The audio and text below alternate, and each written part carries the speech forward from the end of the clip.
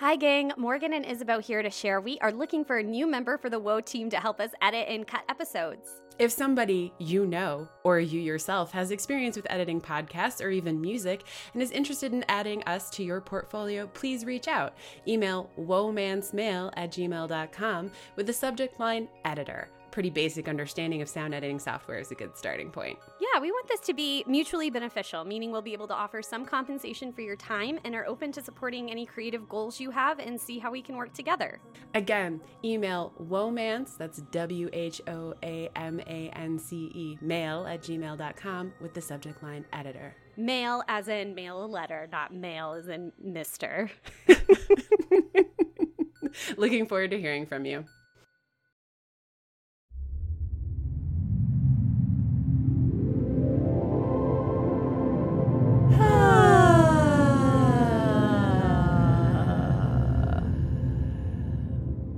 I'm Morgan.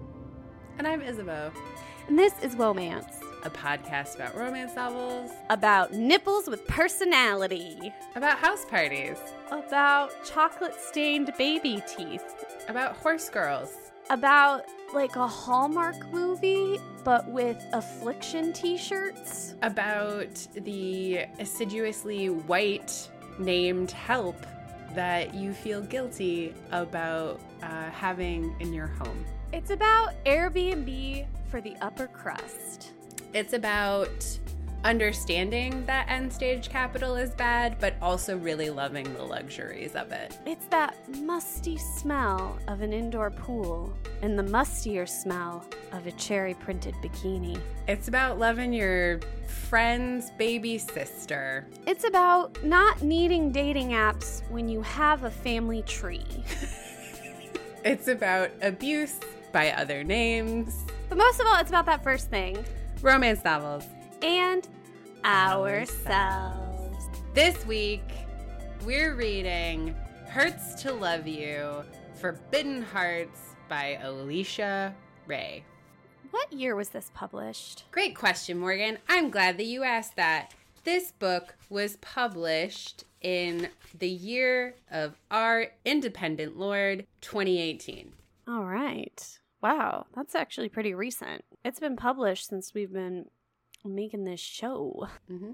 Alicia Ray is probably better known for her big one that we did earlier on the podcast about the right swipe. That was a illustrated cover. This is a clinch cover. Yeah, but it's in the same cinematic universe.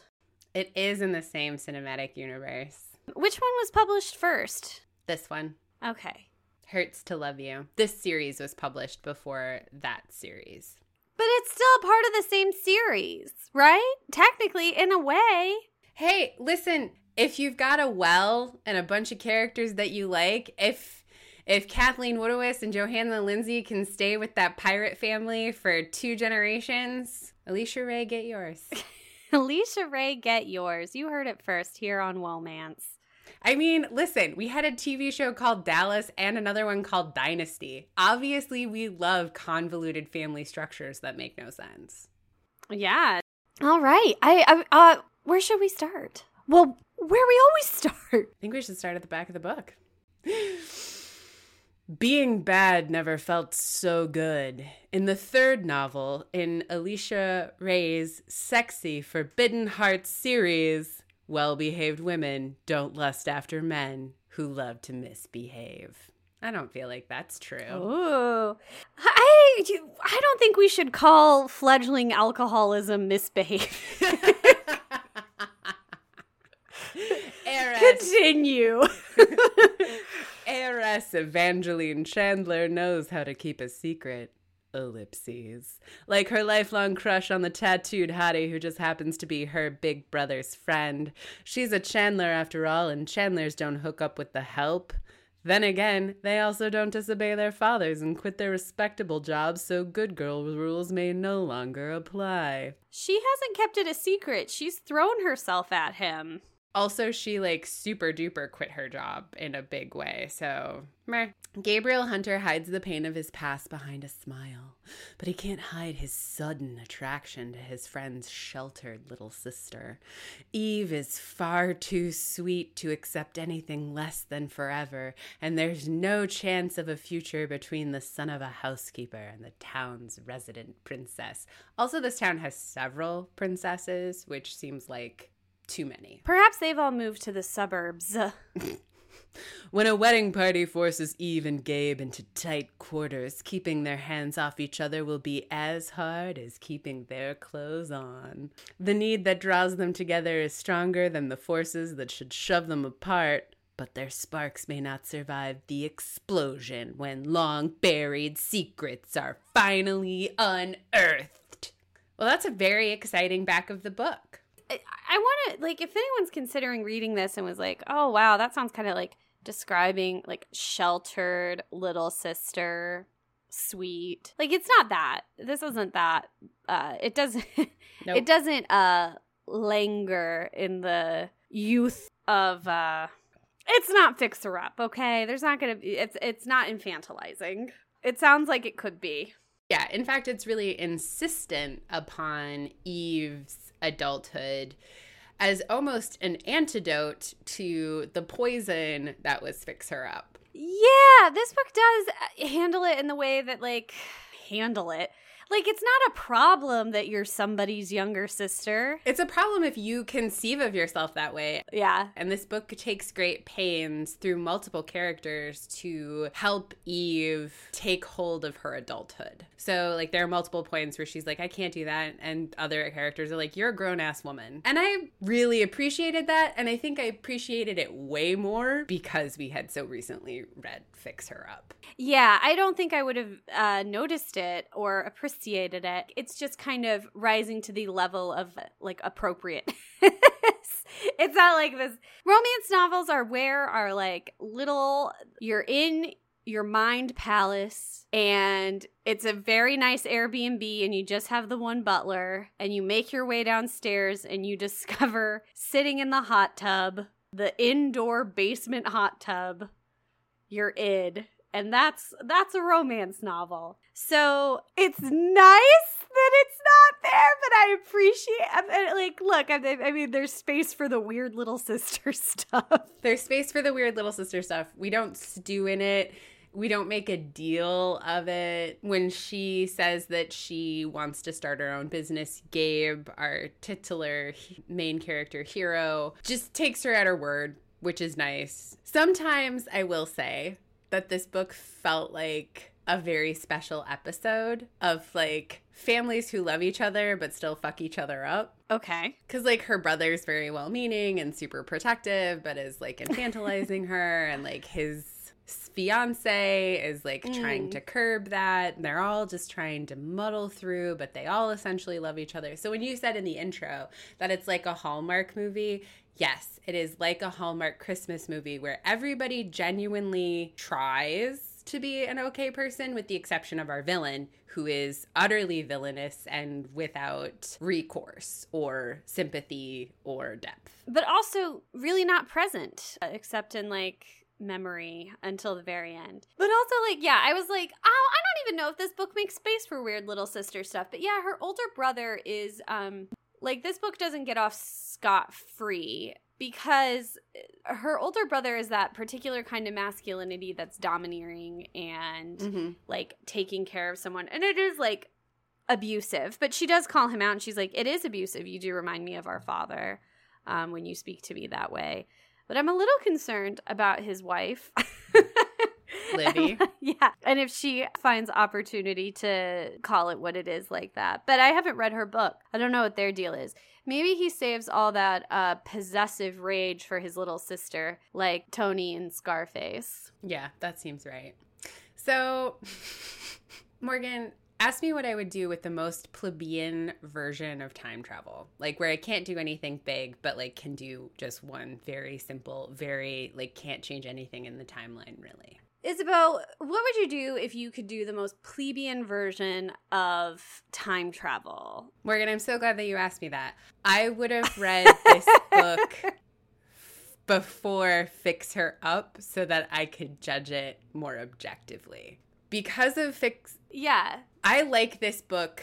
And I think I like it because it fixes so many of the problems of Fix Her Up in a way that is like almost one for one. I have a hard time, we're going to talk about the problems, but it's also like, I understand that I would not have liked this book, maybe even at all, but certainly not as much as I liked it if I had read it before Fix Her Up. Finding a bottom and then finding the rung above that, I guess, is a useful exercise, but I wish that I had the time travel so I could judge this book a little more objectively for all of you, because that's who I do this for. Well, to be honest, Little Sisters and romance wasn't a problem I felt needed to be fixed till Fix Her Up.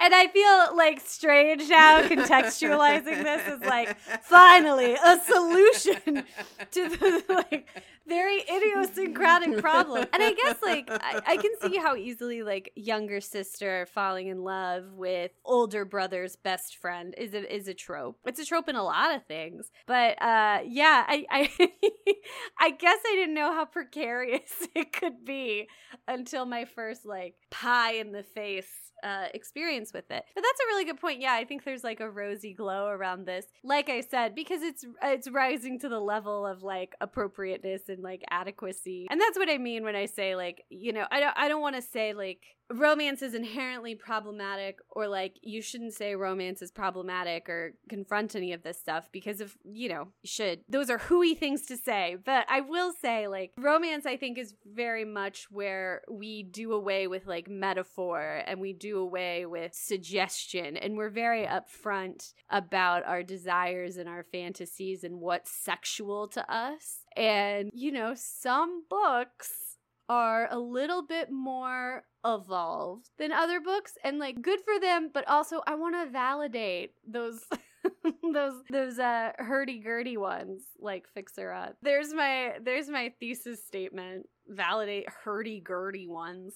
Jeepers. Oh, I don't feel the need to validate that book. Well, I think the thing is like if you're gonna be hurdy-gurdy, maybe don't start with like a trope where the phrase little or younger is involved. I mean, when you said hurdy-gurdy, I immediately thought of like Evening Star or Johanna Lindsay and like a subsequent spanking, like somebody who's dealing with id both honestly and with deft purpose versus like a limp dick insisting on itself. It's a slippery slope, but not for this particular book. This particular book seems to be telling like a pretty straightforward story in that sense. And a pretty tangled tale in the sense of I can't remember who anybody is or how they're related or whether or not they're related. I got it at the end. And it doesn't really matter, right? No, it doesn't matter.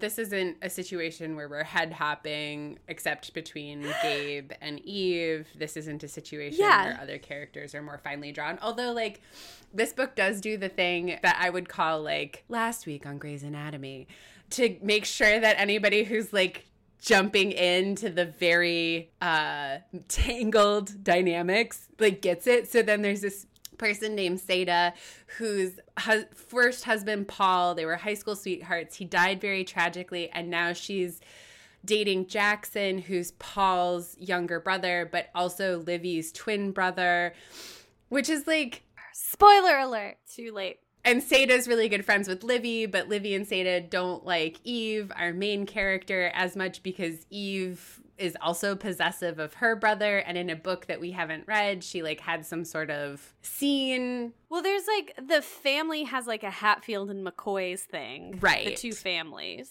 And then there are all these auxiliary characters who like are tangled in the Hatfield McCoy thing, which makes total sense. Anyway, it's people get drawn into this drama, and whether or not they matter is not, they do because they have their own books, but they don't really matter for this book, except that we get these paragraphs about them, which is just like expository to the max. And I'm like, I'm going to forget this in the next chapter when you tell me about the musty swimming pool and like the horse ride in the rain. Like, I'm not going to remember this stuff. I'm starting to feel like Alicia Ray's books are all centered around this one family, and the only job you can have is inventing an app.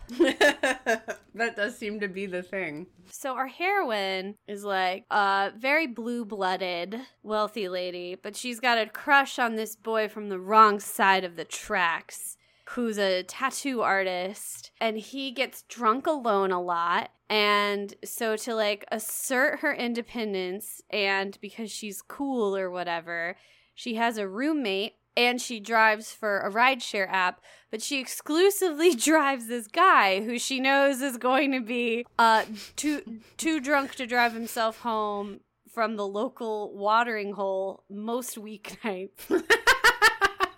And so she just like, she's like, I figured out the algorithm. It's just based on distance. So if I just park outside the bar, I know that I'll get to pick him up eventually. And she does repeatedly. And they have this like little repartee, and he thinks her name is Anne because she wears the ingenious disguise of a baseball cap. And picks him up at night when he's drunk. So yeah, also the ingenious disguise of the other person being drunk. So anyways, she's got, she's carrying a little bit of a torch. And like the back of the book describing this as like as him being like misbehaving, like he's not like a bad boy. Like he's definitely not going to be like one of those like super macho heroes. Like he's very sensitive and articulate. He's flirty, I guess. He's like Colin McCoy in The Decemberists. Like the baddest bad thing about him is that he draws really pretty birds in tattoo art. I would say the baddest bad thing about him is the regular weeknight inebriation. Sure, but I think like this book doesn't problematize his alcoholism. No, that's what I was working up to. Like the back of the book saying that it's misbehaving is kind of in line with the tone, where it's like, oh, he's just lost. And I guess like it's fine because it's not like for the rest of the book he's always drinking. Like as soon as he gets to the house for the wedding, he stops drinking, and he's just into drawing on his iPad. But it is like if you can, with that much sureness, park outside of a bar every night and know that you're gonna see this guy that you like, I think you should be a better friend. Red flag, boo-boo.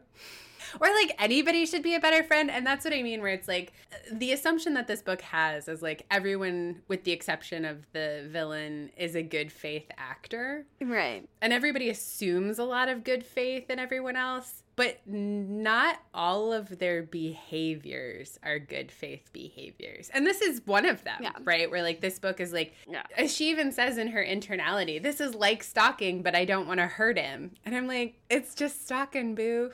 Yeah, there isn't like, it's not like when they ask someone about their stalking behaviors, they're like, do you want to hurt them? And then the person's like, no. And they're like, okay. For a second, I thought this was stalking. Oh, it's a misunderstanding. But it turns out what you're doing is totally chill. Continue. Totally sane, please. Like, that's fair. That's the behavior of a right-minded person. Yeah, continue on. But this book is, like, so convincingly boring about that, like, batshit stuff. And then it's like, she's, over the course of stalking this man, developed a business plan to make ride shares more safe. Mm-hmm. From people like her. I know. Look how easy it was for me to exploit this. Imagine what somebody would do who was not a good person or a blue-blooded heiress. Ugh, imagine what they could have done. Exactly. This book does that thing where, like, it's interested in, like, this edginess, but isn't actually edgy. Mm-hmm. Which is also what happened in The Right Swipe. Yeah. And, like, it reminds me, like, I feel like it has this very specific aesthetic, which is the Apprentice theme song played inside the Buckle. Do you remember the Buckle? The clothing store at the mall? Yeah, the clothing store at the mall where you could get Ed Hardy t-shirts and Obey t-shirts and jeans with rhinestones on the back pockets. I do remember the Buckle. Yeah, and do you remember the Apprentice theme song? Not at all. Money, money, money, money. It was like a remix of a 70s, like a disco tune about money. Not like a danceable one. And so, like, that's what I think about. And I feel like there are, in the contemporaries we've read, there's like this crisp, bright, primary colors aesthetic. Mm-hmm. And that would be something like The Hating Game, right? Or The Right Swipe. Because I don't think it's just about rom-com, although you would be justified in thinking The Right Swipe was a rom-com if you picked it up at the store. Mm-hmm. But it's not, right? Like this kind of, it's steamy, but so is The Hating Game. Also angsty. Yeah, and that's also part of the problem. This actually just came up on Twitter. There's a new Twitter bot that is like, it does it bang. And it's just compiling whether or not there's sex in the books. And most of the entries so far and most of the questions have been about these trade paperbacks with the illustrated covers. Uh-huh. And then many people have been like, well, this is evidence that people don't understand the heat level of these books because they've been made completely opaque. Well, no shit. Be cool if someone had made that point. But I think, like, there's these two aesthetics for, like, okay, contemporary romance in the 21st century. You've got this, like, crisp primary color, sunshine day. It doesn't mean that it doesn't have angst. It's very LA, right? Kind of vibes. And then there's this other one that's like maroons and navies and rain and like bad tree branch tattoos. And those are like the edgier ones that still like aren't necessarily angsty, right? Like this book isn't that angsty, but I think it falls into the camp of the latter. Like I feel like when people are coming to the table to create romance fantasies set in the 21st century, the movie in their mind is like shot by one of these two cinematographers who doesn't exist. Like the principal photography is going to be one of these two color stories, one of these two vibes. And there's something about this particular vibe that feels disingenuous in its attempt at authenticity. And the other one feels inherently inauthentic. Like it's like too syrupy. So for example, here's something. So Livy, one of our characters in this book, she works at the tattoo parlor, even though she's very wealthy and she doesn't have to, with our hero. And she's not wealthy because her mother got swindled out of her shares out of the company and like entered a period of not poverty, middle class stuff. Middle class. Okay, but she's a tattoo artist nonetheless, right? Yeah, and she's marrying the son of the scion. Right, and her specialty is watercolor tattoos. And there's this like brief anecdote where our hero in this book, Gabe, who runs the tattoo parlor, talks about how frustrating it is because Livy's taking this time off from her job and people are showing up for appointments and then they're disappointed because they have to work with this guy who has like a fine line specialty as opposed to a watercolor specialty. And it's like, that's not how tattoo parlors work. Like, that's not how getting a tattoo like that works. Like, if you made an appointment with someone who specializes in watercolor and you showed up and some guy who had a totally different specialty was like, oh, she's out, but I can help you, you would be like, no, I need a refund on my deposit, because you would also have put down a deposit. Like, but it's like, do you know what's like a cool job that's still artsy? Tattoos. Tattoo artists, right? Like, it's like edgy, but then it reveals how like unqualified the edginess is in the text. I think that's exactly right. And like its corollary would be like the cupcake bakery owner. Yes, that's way better than all the gibberish I was just talking. There's an aesthetic where there's like gonna be a cupcake, and there's an aesthetic where there's like going to be a tattoo and probably like a motorcycle jacket, right? Like the inevitability. And this is in that like tattoo motorcycle jacket, even though it opens at in a cake tasting, but regular cakes, full cakes. It does. Big wedding cakes. Yeah, I mean, I totally agree. There is something when people accuse romance of being formulaic, it's not that I bristle because I understand it. And I think the endless variations in the formula can be really freeing. I think there's a lot that people do with these paint boxes. And I think that when you hit certain beats, like it can work really well. The formula isn't necessarily a trap or a bad thing. Just like when people are like, well, mysteries are formulaic, like they always solve it at the end. It's like, okay. But there is something, I think, especially in these contemporaries, as you have beautifully pointed out, that there is like this very strange dichotomy, and it really kind of falls into these two color palettes and these two like feeling schemas. Well, like, feeling schemas feels wrong because the cupcake books can be angsty. They can. And the tattoo books can be kind of like cupcakey, whimsical and fun. Like, this is basically like a vacation story. Like, they go to like a sleepy New England town, right? It's a house party. And does it have like, there is angst. I mean, is there, because all of the angst is like literally resolved like 2 pages later. There'll be a misunderstanding. There'll be an internality about the misunderstanding. And then they'll be like, let's talk about it like adults. And that's what I mean, where it's like sometimes this book felt like a very special episode where like, Eve is like, I can't stand up to my brother. And then she has a conversation with Livy and she's like, you got to assert your dominance and you have to celebrate your accomplishments because no one will celebrate them for you. And then she's like, oh, I'm going to internalize that. And then like 2 pages later, someone's like, hey, congratulations on XY. And her first instinct is like, no, I can't. And then she's like, but I remember what Livy said. And she said that I have to celebrate my accomplishments. So thank you. I didn't hate it in the reading of it. No. But it does feel weirdly formulaic and weirdly prescriptive. Like there was at times it felt like this book was doing predictive text, and also the fact that it was published in 2018, this very much feels like it was potentially written in like Obama 2015, because like we've got Seda, who's like Pakistani, and then we've got the Okas, who are Japanese Americans, and also Grandpa was interned in a concentration camp by the Americans, but then his good American white friend took care of his farm, and that's how they became partners in the 1950s to like start this business. And then you have Gabe's adoptive mother, who's this beautiful black woman, and then like it's like it comments on everybody's race and ethnicity, but not to the point that feels gross, but to the point where it's like, this is diversity. And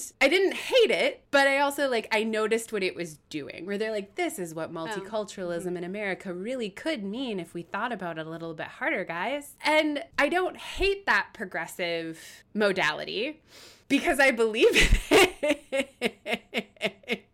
But then I also wonder, like, is this book's project about normalizing that, or is this book's project preaching to the choir, aka me? Yeah. Well, is it about normalizing it, or is it about featuring it for the purposes of like adding an element of appeal? Because it calls it out specifically. I think they're talking about the little boy, the one child, right? And the Kareem, Paul's son, and they point out like the different racial and cultural identities that are surrounding him and raising him. And so I don't think it's like, I think you could argue that it's normalizing it, but it's that thing where like if you point it out in a really big way and you like clang a symbol next to it, it's not really normalizing it. Like it's actually pointing out how like abnormal it is.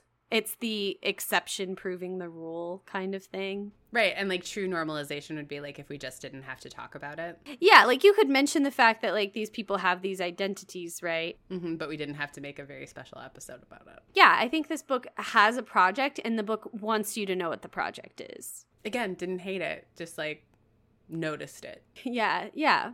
I don't know. Maybe I'm wrong about the two aesthetics. Rather than it being a dichotomy, it might be more of a spectrum. And I think we're going to find like a lot of clusters on either end between the cupcake and the tattoo. But of course, there are going to be some that fall in between. Oh, yeah. And like, if you think of one, dear listener, Womantic, that doesn't fall clearly on one side or the other, hit us up. Tell us what it is, and, we'll read it and consider it. But I do think, especially if we're talking about contemporary romances 2015 forward, they do seem to really fall in this way. And I think part of this is this collapse of the cover being a way to understand heat level, and the meteoric rise of indie publishing, where you can get any tipple that you want. And like, as long as you have a niche audience, it doesn't, like, you can just be cranking those out in a particular kind of way. And then I think that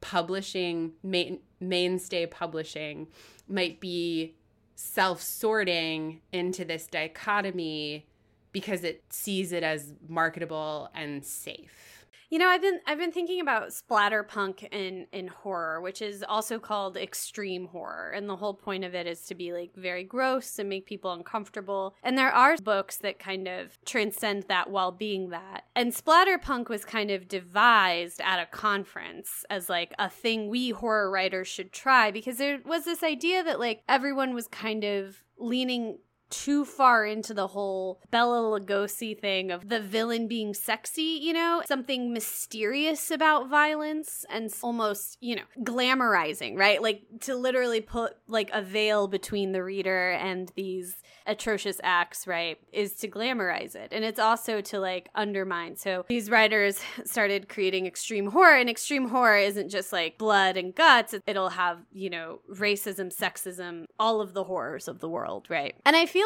like in contemporary romance, especially with current publishing, right, you hear about these books and we call them forbidden romance, right? And they kind of seem like the splatterpunk of romance, the fucking agility test of a reader.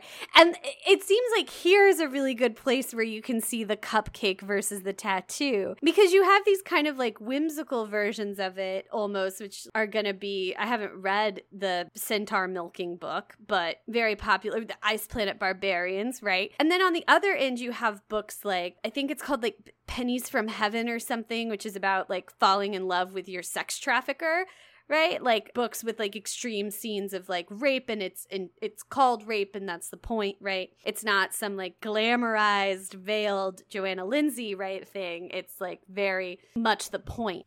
Mm-hmm. We lose quick and easy ways of communicating to people which end of the spectrum a novel falls on. And if we're like living exclusively on this spectrum, and like I feel like the fact that a spectrum has developed is partially because of like the spectrum is inevitably going to lead to these two extremes, right? Because we're always talking to each other and like always reacting, and texts are always reacting to one another, right? Like, you know, God, I feel like it's all I talk about now, but like 50 Shades of Grey was a reaction to Twilight, and then everything that's kind of bloomed from there. The billionaire trope. Yeah, the billionaire trope coming back, right? And like also the idea of like BDSM or like a bad boy, which is just an emotionally unavailable asshole. Vapid, unavailable, or it's just not there. It's not like he has nothing to withhold. What if you like peel back the layers of that onion and then suddenly they're all on the floor, the ground about your feet, and your hands are empty and you have no onion. Anyways, there's this like publishing wants to have it all, and like big publishing, right? And so they have this interest in making marketing materials, which is what a cover is, that appeal to like the greatest common denominator. Mm-hmm. And so while we're having this like kind of extreme development in publishing, right, even though I would say like the most extreme stuff is still self-published, but you have this development, there's going to be resistance to like acknowledging that on the cover. People could end up in a sticky situation. Like my neighborhood bookstore, Bucket of Blood, they have extreme horror, but they have it sequestered in like a shelf that is alphabetized and labeled extreme horror / splatterpunk, so that no one accidentally, because it is like horror covers are, I mean, horror is going through their own thing where with art covers, but they've always been kind of sufficiently vague as far as like how brutal the text is going to be. And listen, I don't think this is like a new, like nothing is new. Like, let's be real. Like, romance suffered a similar problem in the early 90s when it had like the jewelry without a step back, or in the historical version, it was just a house on like a hill. Publishing is constantly trying to figure out a way to trick you to buy romance. And like, it's like, you don't have to trick anybody. It's a very popular genre. People are gonna find it. Like, stop trying to make romance something that it isn't. And I think this is part of that. And like, I think this book really fits in neatly into this modern discussion about like, who is romance for? Everyone. But shouldn't it primarily be for romance readers? And like, what is this move to negate the romance reader in the hopes of capturing some like other? I don't know. It's weird because it's like somebody who reads literary fiction isn't going to be fooled by this. I don't understand is like, I guess my question, but like obviously wiser minds than me who are watching the market know more than I do. Well, that's the thing. Like, let's think about like horror going to these like art covers, which are like actual, you know, like not developed necessarily just for the cover, right? These are like artists who are like selling in galleries are also creating cover art for horror novels now. And you could, if you were a literary fiction person and not interested, you could be fooled by those horror covers, right? So there's also something about the fact that like, why hasn't romance gone in that direction? Why have we gone in this very specific illustrated cover direction as opposed to like these more artsy covers, which would supposedly serve the same purpose? So like, what gives? It's so interesting. Like, why aren't they more abstract? Like, you know, there's still humans on the cover, you know. You see two human beings on a cover. There's something about that, like, pile of jewelry, like, right, that's abstract, but it's not abstract enough. The Adirondack chairs, that's abstract, but that's not abstract enough. So there is, like, this, and we could, like, why wouldn't we go full force into, you know, having those kinds of, like, high literature covers? Why don't they? I don't know. I think we'll probably keep mulling on this, but to return to the text at hand. This book is this clinch cover. We've got a man-bunned ginger. Can I mention on this show that you thought he was wrapped in a kilt? I did think that, and it's just a flannel shirt. Okay, so every book in this series has a remarkably similar title. Yeah. So I go to the public library to check it out, and I'm confronted by like this cluster of books with remarkably similar titles, and suddenly my brain is scrambled as to which one I need. So I grabbed like pretty much all of them off the shelf to check out and check with Isabel, and I called Isabel and I was like, once I left the library, and I was home safely with my bundle of books. And I was like, which one are we reading? And she was like, oh, it's the one with a guy in he's got like a kilt on his shoulders. And I was like, what? And I was like, I didn't get any. None of them have a kilt on their shoulder. And then I realized it was a plaid shirt. It was a flannel shirt. The flannel. It's a plaid shirt. Well, it's because I'm so primed for, like, you know, fucking Scotsman. And he's a ginger on top of it. Well, let's talk about how he looks like a laird. He's wrapped like the... Yeah, he looks like a laird. Is the flannel shirt not the contemporary kilt? That's what I'm saying. That's what I was saying. And, like... You were giving me a metaphor, and I was just too literal.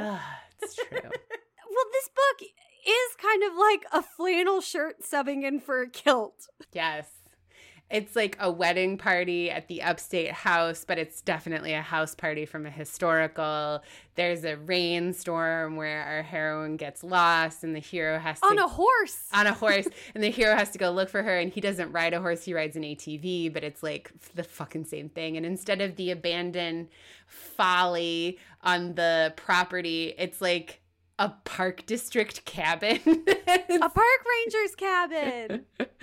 And it's like, that would have been like the gamekeeper in a Duke book. And it's just like, sometimes it was too one for one, where it's like, yes, wealth operates in the 21st century surprisingly and even horrifyingly similarly to the way that it operated in the 18th century. See, I don't think this book was trying to make that point, because it wasn't. Point the book was trying to make was very explicitly stated, but it does accidentally and subtly make that same point. Yes. And they like live in this like small town, which is also very historical Roman, like the village, you know. Exactly. But all that is the dressmaker. Oh my God, there's so much one-to-one historical romance stuff in this. Yeah, like the only difference is basically cell phones and like not corsets. But like even the house they're staying at has like a tennis court and staff. Yeah. The house they're staying at also has an indoor swimming pool, which I love a pool. I am totally identify with the heroine. If there is a body of water, I will try to get into it. But I would prefer not to live in a house with an indoor pool. Everything just ends up smelling like chlorine. Yeah, and that like musty smell, you know, that indoor pools have. Everything's damp. No, I agree. So moving from that point, Morgan, what's your sexiest part? Not the damp pool. Oh. No, not the damp pool. I suppose it's like a very specific moment when they are in the park ranger's house and it's raining and storming and he's found her on the dirt bike and he's like, well, we got to wait out the storm so that we can safely return. And he's like, we got to get out of our wet clothes. And they undress with their backs to each other.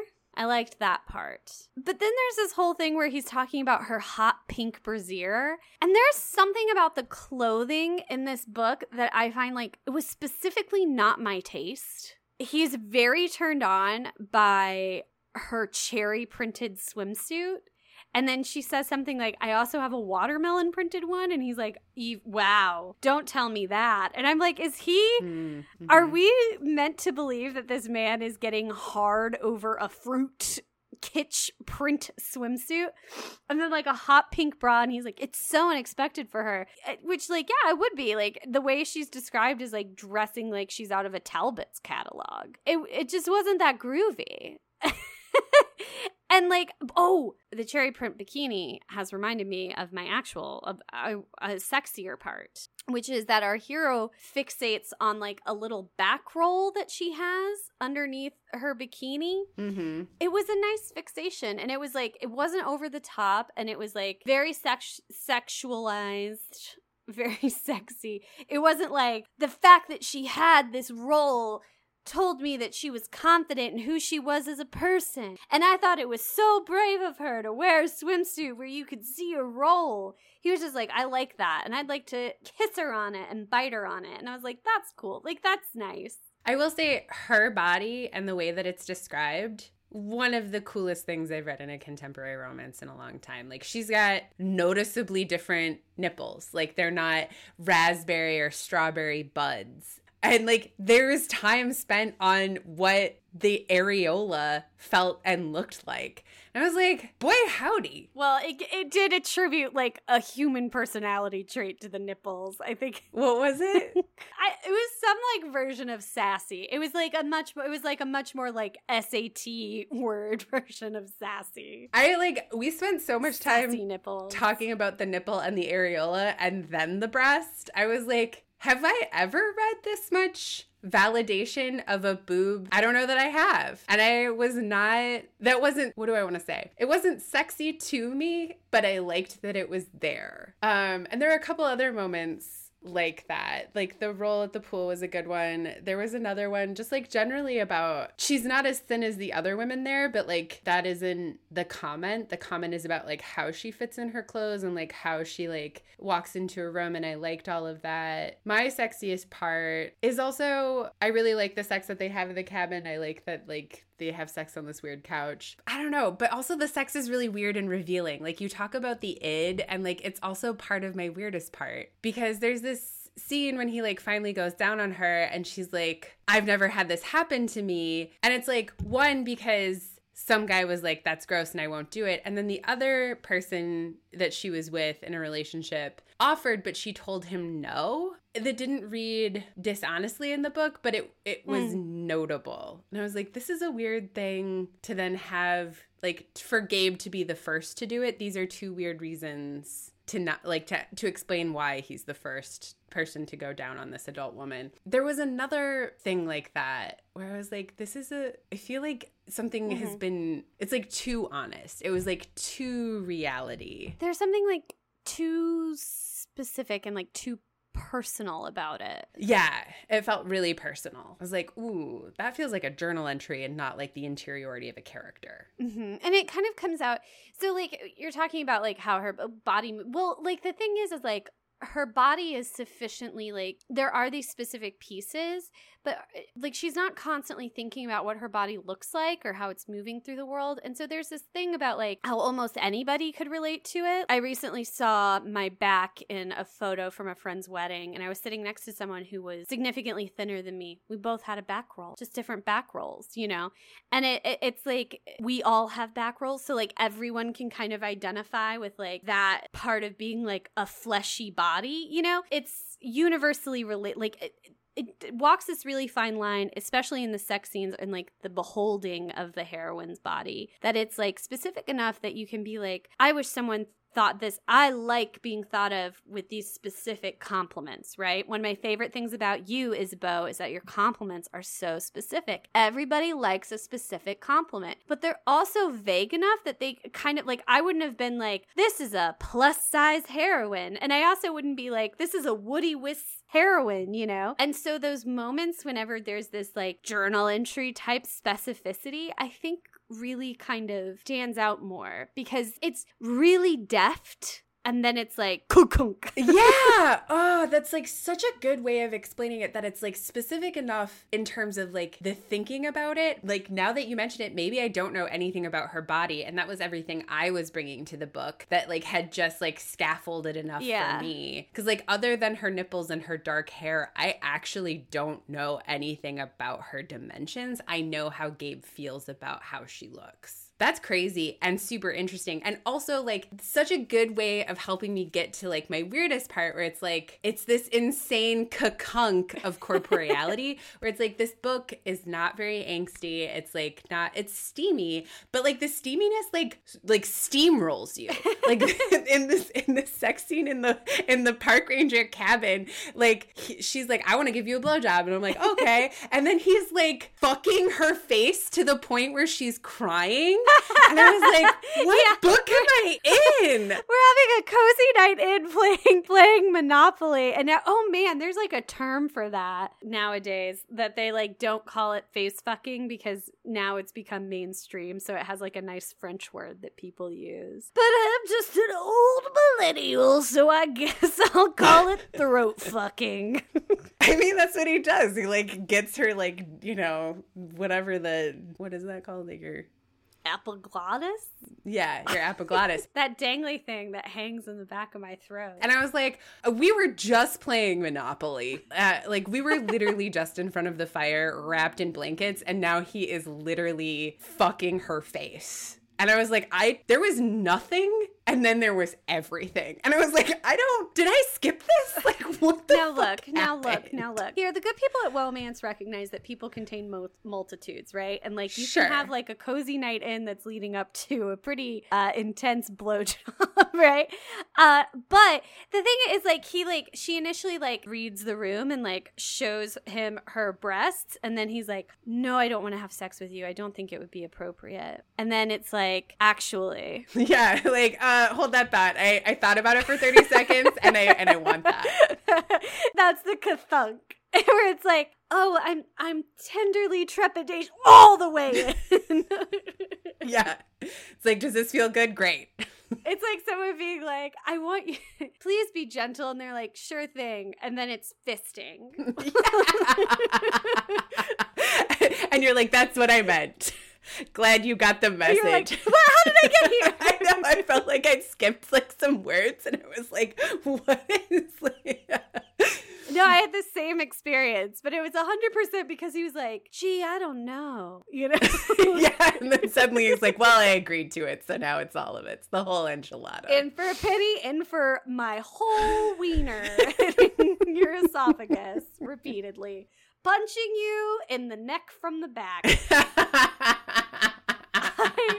Yeah, and it was like eyes watering. It was a sexy book. I just didn't expect it to be that sexy. The sex scenes were great, but like the texture of the love story is like contain multitudes. But there are moments when it, like, that specific moment when it thunks right into the sex. Yeah, bottoms out into it. Yeah, bottoms out, exactly. What's your weirdest part? I recognize as a human being who wants to find romantic love in the 21st century, you don't just meet people anymore. But it seems, in lieu of dating apps, a la the right swipe, the only way people meet each other in this group is people they've known since they were 5. Your dead brother's wife? Like enemy family's secret adult? It seems wild to be like this worldly and but then like everybody's like marrying each other. I guess I'm just like a little exhausted by it. I just wish people could just meet in a book. There's this concept of like meet cute, right? I haven't read a meet cute in such a long time, Isabeau. Like in a contemporary romance. I was like, well, listeners, you've heard the call. We need an honest to goodness meet cute that isn't somebody's little sister, family friend, or dead brother's wife. Or just stepsister. The thing that was so funny about that, because like I also had that feeling where it's like you only date inside your family, you only date inside like this itty-bitty community. But I'm like, I guess that's how the British royalty did it, you know what I mean? So if we're doing a one-for-one historical. Well, and this is very much, and this is very much that. And that's how I explain it. I guess like this is just how uber wealthy people do. Like you got to consolidate that wealth. You're right. I can't make my weirdest part in this book about my weirdest part in all contemporary romance because this book actually has a pretty good excuse for it compared to the other ones. Fair. I guess but I will say, related to the family, like so many characters to keep track of. Too many characters. Yeah, it was confusing. I got it at the end, you know, when it really counted. Also, this Hail Mary evil father showing up at the end to be evil. Yeah. Yeah, just to be evil and then failing because they're a team now. Yeah, there are some places where it kind of falls flat.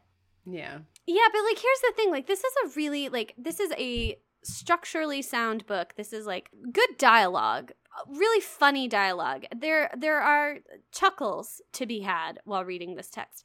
Like it's kind of a good all-around tattoo contemporary romance. And so it's really hard to find like a weirdest part. We've had this problem before on the show where it's hard to find something weird. I mean, perhaps restrained is the right word. Perhaps calculated or, you know, refined or restrained. I don't know which one this is. I think it's restrained.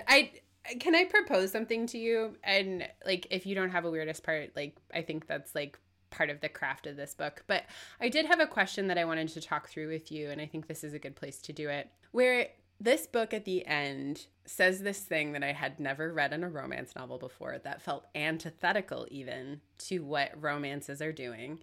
And she says to Gabe, I like your mask. I like the person beneath it. I like all of you. And most romances function on the idea that masks are bad because it hides your authentic self. Right. And I don't know that I had ever read, in any book that I've read, I like this outside thing that you show that isn't the totality of you. Because that's who I met first, and like it functions. And it functions for a reason. Like there's a reason that you are this thing. And I like the soft turtle underneath it too.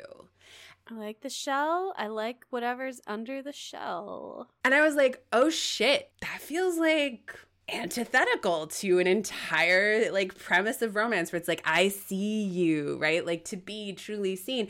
But like, if you don't see the mask and like why it was perfected in the first place, like, are you ever really seeing the whole person? Yeah, that's a really good point. Is it antithetical or is it just like a very like clear, concise criticism?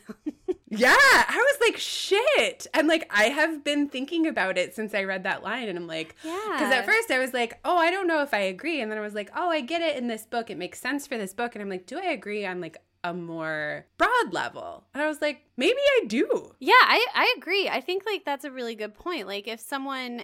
And we all do, like understanding a person's, you know, mask, to use the terminology of the text, like really involves like, first of all, like, of course you do. When you met the person, that was all you knew. That's all you knew. And you like hung around for it, right? And I also like the idea that this book presents in the ending that like the mask isn't in opposition to the internality. Yeah, the mask is like an extension of it. It's much more like a tortoise shell than an actual mask, or like a callus. Yeah, like a callus. And it struck me so strongly because so many books are about like when a main character knows the other character so well, they can see the mask go on.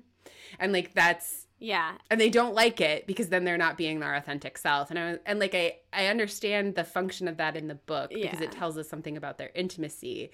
But I think this thing where it's like, I like your mask and I like the thing underneath, like that's actually pretty fucking solid. Well, here we go. Maybe that's why Enemies to Lovers is so popular. Because that person hates your mask. And if the person you love hates your mask, then you don't have to wear your mask. I also like, and that's like a little disingenuous, but hey, it's like the realm of fantasy, right? Like, you're never going to be able to not have it. Yeah. Like, it's a shell. It's not a mask. But maybe part of the fantasy of like Enemies to Lovers, which is like incredibly popular and must be for a reason. And like Enemies to Lovers is also like the one trope that I think most people would be like, never.